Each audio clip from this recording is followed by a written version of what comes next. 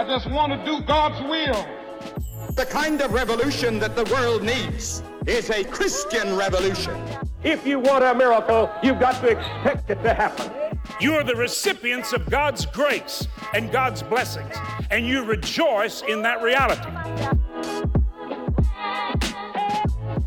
Welcome to Live Today Live. I have a question for you. What is a man? There used to be some pretty basic answers to that we could provide. You can go to the scientific side and look at the chromosomes, right? You could talk about the roles that we usually fulfill as a husband, a father, the one who goes and provides for the family, the protector, and a lot of good things. And there's some variations, and I get that. But today, we seem to have lost any sense of what a man is.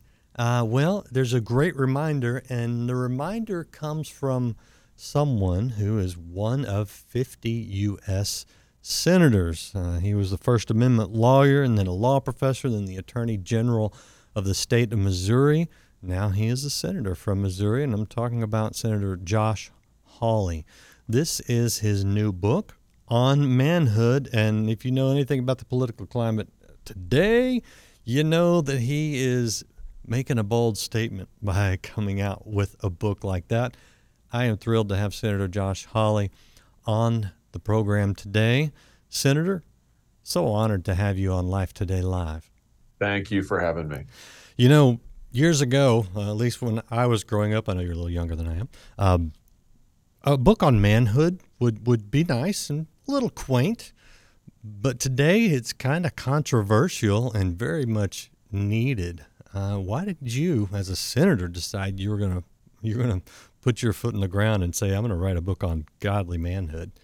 Yeah, it's hugely controversial. And if you doubt that, just read the Washington Post or the New York Times or the Atlantic or the Guardian or any publication on the left, all of whom are melting down about this book. It is really unbelievable. And they especially do not like my references to the Bible. The fact that we talk about God's plan for men, they just blows their minds that we would do something like this, that I would do something like this. And the reason I did it is I've got two little boys at home who are 10 and 8 now. And as I think about my obligations to them as a father to help them become the men God called them to be, that's really where this book started. And I go back to the Bible, back to the scripture, look at what God's plan for men is, for good, strong men and male leadership. And that's really what the book is about. Well, yeah, and those things are not like antiquated or hostile to you boys. It's very edifying, and we'll get to some of those points. I got to ask you real quick before we get to that, how in the world did we ever get to where we're at, where we don't even know what a man is? I think it's because we've had decades now of the radical left, to be honest, in this country that has sent the message that men are toxic. To be a man is to be toxic. It is to make the world a worse place. It is to destroy just about everything that you touch. These are the people who say that men are single-handedly responsible for quote unquote climate change and for the patriarchy and everything else. And they have drummed that message into young men's brains, especially for decades now. And then you look at the statistics on young men, their suicide rate, depression rate, alcohol abuse, drug abuse, crime. And we wonder why people seem so lost and why young men seem so lost. And so I think we're at a point where the ideology of the left, which has come to dominate our entertainment industry, pop culture, of course, the universities, really has befuddled and befogged an entire generation or two of young men, and we're dealing with the fallout of that. Yeah. Well, you approach it with clarity, and I appreciate that. You say that there are certain virtues that we must cultivate in our boys, and every man must have. Walk us through some of these virtues that you think are non-negotiables.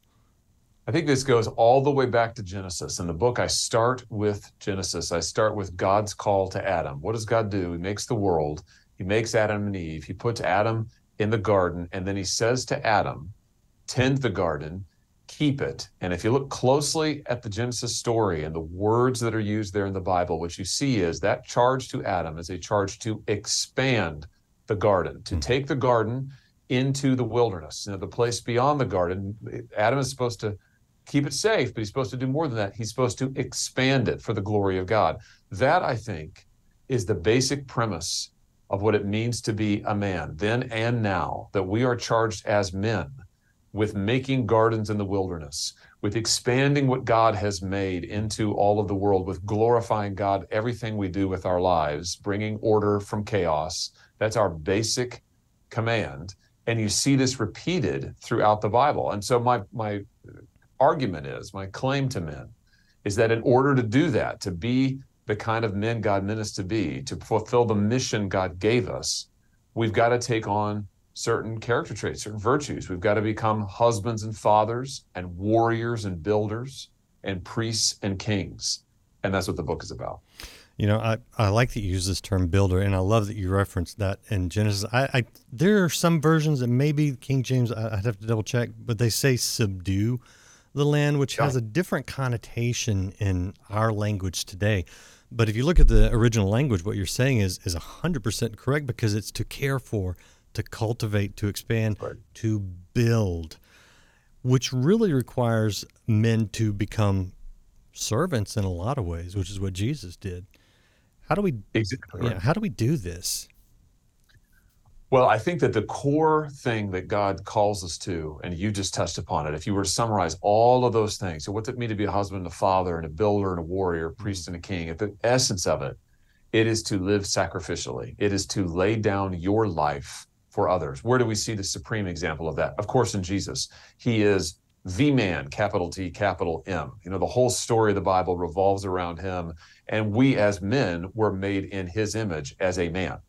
And I talk about this in the book. I mean, so he is the true man, the ultimate man, if you like, and the man, of course, who gave his life as a ransom for many. Men are called to live in that pattern. We don't lay down our lives to save the world. Only he could do that. But we follow him by living sacrificially for the good of others, beginning with our wives and children and those in our care. So that's how we do it. I mean, how do we live into that kind of manhood? We learn to discipline our passions. We learn to sacrifice our self-interest. We learn in very practical, everyday ways to put our wives ahead of us, to put our children ahead of us, to live for others. And as we do that, we find true happiness, but also true influence and legacy. Why would that be controversial? You know, I mean, and I think part of the reason is maybe some people have done it wrong in the name of God in the past. But I mean, this is what you do, you know, and you and your wife and your children, you're building a successful family. Do people that get to know you say, you know what, I think maybe what you've written in your book is right because I see it working in your life? People who get to know me usually say your wife is a lot smarter than you are, which is 100% true. No, I mean, listen, it's certainly what I try to do. Yeah. And I think the good news for men is this, that if you will take on the responsibilities that God means for you, you can transform your life, you can transform your family, and you can change the destiny of those around you. That is a powerful calling. And I think at a time when so many men, especially young men, feel like they don't have any purpose, they wonder what it is they're supposed to do with their life, they wonder if they really matter. I think we have to tell them is what the gospel truth is, which is you do matter. God calls you to matter. The way to matter is to serve. It is to give up your life. It is to lay down your life. That's a powerful thing. And the other thing I'd add is you don't have to do it perfectly. I'm a testament to this. I mean, no man is perfect. Certainly I'm not. And I talk about this some in the book. I talk about times where, you know, I did not live up to my responsibilities as a dad and a father and struggling, growing in that. And I think the wonderful news is you don't have to be perfect. The Lord's grace is more than sufficient. The key thing is, will we follow in the way the Lord calls us to walk? Will we give our life to him ultimately, and then to the work he calls us to do? If we'll do that, his grace will be more than sufficient. It will be super abundant. Yeah, and you know, I think you and I both know good godly men who have have raised their children right, really. I mean, not perfectly, but at least with pointing back to these godly principles, and the kids kind of spin off. I mean, there are such things as prodigal sons. It's a real thing, you know. But when we honor God, when we obey God, the results are up to Him, and we are contending with free will of children, as you'll find out as yours get into the teen years here real soon. But at the same time, there's a peace and there's a promise from God that will get us through those very difficult times. I want to show people your book real quick. This is the book, Manhood, available now wherever you get books. Bestseller. If it's not, it will be soon, and we'll make it after people watch it on today's program. But I'm curious a little bit, Josh, about your Senator, I should say, about your past. I know your father was a banker and your mother a teacher. What did you learn from them that made you the man you are today? Well, the most important thing is I learned about Jesus. Both of my parents are believers. And the greatest thing they ever did for me by leaps and bounds was to teach me about the Lord. So I don't remember a time when I did not know about Jesus. I remember being 5 and sitting on my dad's lap and praying to accept Jesus into my heart. And then when I was 12, a bit older, making a more public confession of faith, a more mature confession of faith. But really what they did for me and for my sister, I have a younger sister, was to love on us, was to teach us about the Lord, was to give us structure, was to give us discipline. You know, my parents were old school. They believed in discipline. You know, I mean, they loved that word. And so they believed in structure, they believed in order, they believed in discipline. But for all of that, it was not a rules-based household. You know, they weren't into having a bunch of rules. I never had a curfew growing up. I'm not, wow. You know, I leave that to parents. But for me and my family, they didn't do that. They were just really into, you learn to honor the Lord, you learn to try and please the Lord in all you do. That was kind of the rule of their household, and they modeled it. You know, I mean, maybe that's the most important thing. They modeled that in their lives day in and day out. And, you know, when you see that role model, it's an attractive thing. You see that and you think, I want to do that. Yeah, it is. And I think that's a hard thing when you look at our country, because so many parents aren't role models, and so many, mainly women, are single parent households struggling, doing their best to raise children right.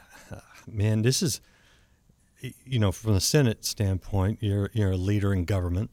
How in the world do you have any hope for the future in getting our godly men and women whole again in this country? Because it's a mess right now. I know you know this. It is a mess, but I do have tremendous hope because of the incredible power even one life can make. I mean, when I look at this, I talk about this in the book, the men in my own life, mentors, coaches, the impact they had on my life. And when I think about what one person can do, and this is why for young men out there, I just want to say to you, listen, if you will take responsibility for your life, if you will sacrifice your passions and momentary desires for what the Lord calls you into, you can transform your life. You can transform the destiny of your family. Maybe you didn't grow up with a dad. Maybe your relationship with your dad is no good. Maybe there's a cycle in your family of hurt and pain. You can break it. You can be the one whose life breaks that cycle and changes the destiny of your entire family and those that you know. And so when I think about that, those are gospel truths because what the Lord does through us. When I think about that, I've got tremendous hope.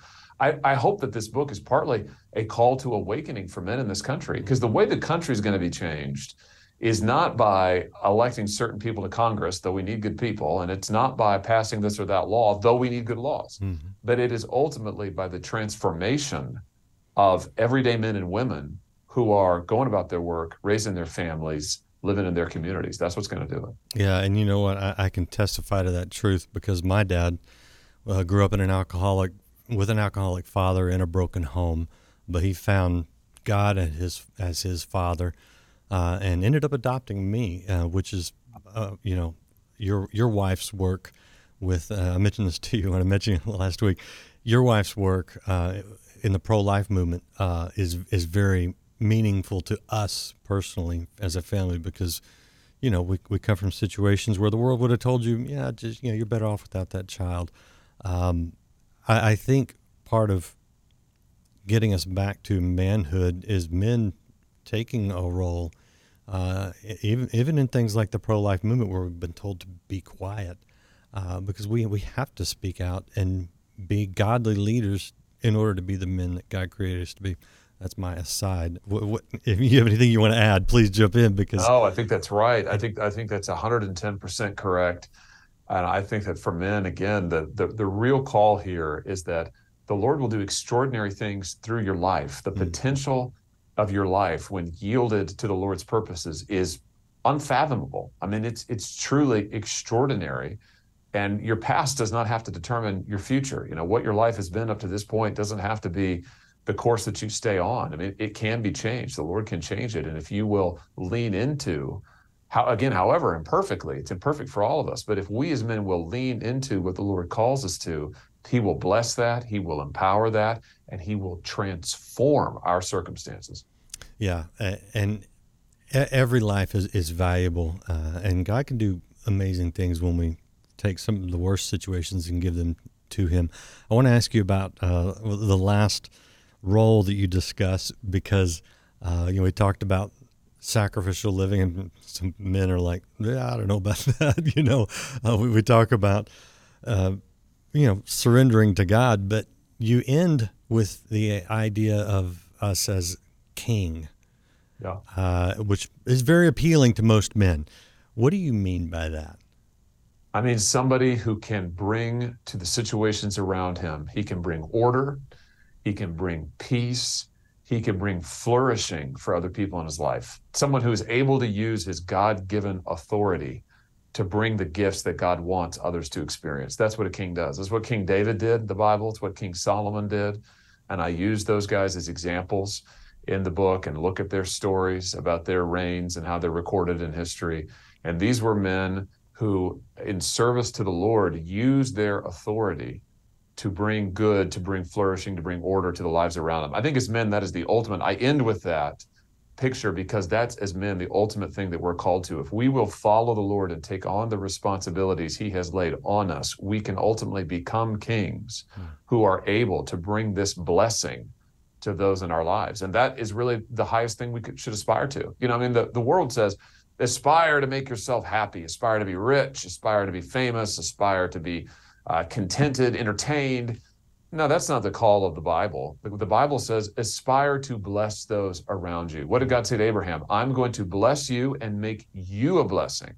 So that is what I think we as men should ultimately be living for. We live to please the Lord and to be a conduit of his blessing to other people. That's what a king does. Love it. Love it. Senator Hawley, appreciate your time. Appreciate your stand. I know it's not easy. And I know you're taking arrows every single day, but you got a lot of us out here that stand behind you. Appreciate what you do. Is there anything you want to add before I let you go? Oh, no, I don't think so. Thank you so much for having me. Thanks for your ministry. Thank you. That is Senator Josh Hawley from the state of Missouri, and so glad to have such a leader in the Senate. We need more like them. Please, when you vote for godly men when you have the opportunity. And I mean, this is not a political push. When there are godly leaders, the people rejoice. When there's a good king, the nation is blessed, and we don't have kings, but we do have people in authority. And so godly people in authority is key. You can see more at his website right there. And man, if you got a man in your life, a young man in your life, a boy, a teen, doesn't matter. Doesn't even have to be a relative. Pick up the book, and we can help to build great men. And if you are a man, you're a father, a husband, good read, a good reminder of what we can be. We can be kings in the image of Christ. So appreciate you guys being here. Do urge you to check out the book and the website, and come back, because we've got more for you here on Life Today Live.